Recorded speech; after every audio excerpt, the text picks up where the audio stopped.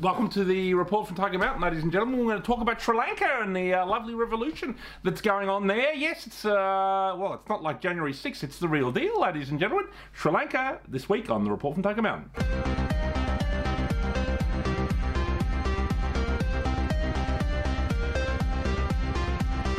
Alright, ladies and gentlemen, yes, we're going to talk about the situation in Sri Lanka.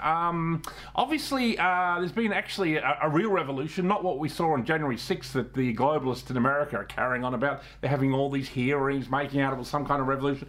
All January 6th was, ladies and gentlemen, in America, was a few Trump protesters who were rightfully upset and who got a little bit out of hand. They were let into the, the Senate and caused a little bit of trouble and grabbed the podium, and some guy in a hat got into the main section of the Senate and caused some trouble. But what's happening in Sri Lanka is actually a real revolution. Obviously, you're seeing the beginning of this whole global warming, kind of punitive desire to basically destroy the food supply and to impoverish not only the first world, but impoverish even further the third world. And so you're seeing, I guess it's a kind of canary in the coal mine situation you're seeing in Sri Lanka. There was a kind of problem with the kind of, fertilizer.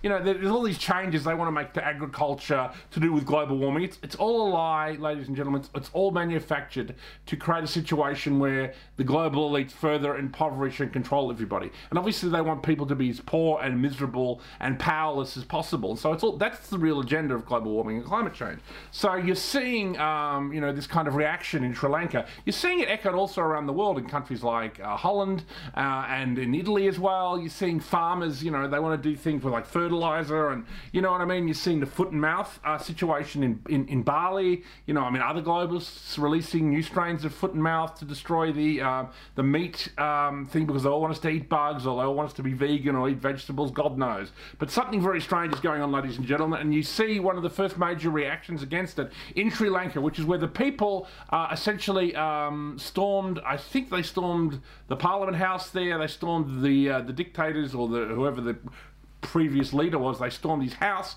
and they also stormed some of the courts. So it was a proper revolution. It was absolutely like a sea of people, like it must have been like 500,000 people or something, stormed these buildings. And so, there was no option. The police couldn't do anything. Not even the military could do anything to stop this. It was so large. So that's how you do it, ladies and gentlemen, by the way. If you actually want to, everyone has to go out in the street and you just retake your country from these bastards. Hopefully, we're going to see, a new regime that actually is going to fight globalism and reject all this kind of restrictions in relation to agriculture and the environment, which is all a lie, which is all about just being punitive towards people and punishing them. So I think it's very exciting what's going on in Sri Lanka. I think it is a positive revolution, and we should applaud it here at the report for Tiger Mountain fans here at the Unshackled.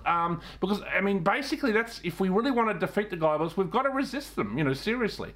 And there's this fascinating footage of the leader of Sri Lanka was escaping the country on basically a military, a naval vessel. So that's what we want to see here, ladies and gentlemen. That's what we want to see in America. That's what we want to see all over with globalists, getting the hell out. And actually, there was an interesting thing that happened in France as well, where actually the far right teamed up with the far left.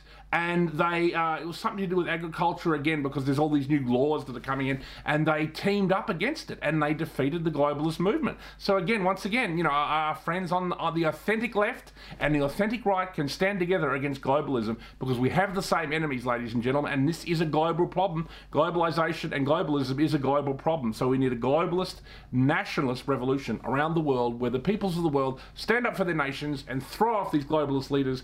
And Sri Lanka is just the beginning, ladies and gentlemen. We're going to retake the world, and we're going to re-establish our sovereignty globally. So thank you very much.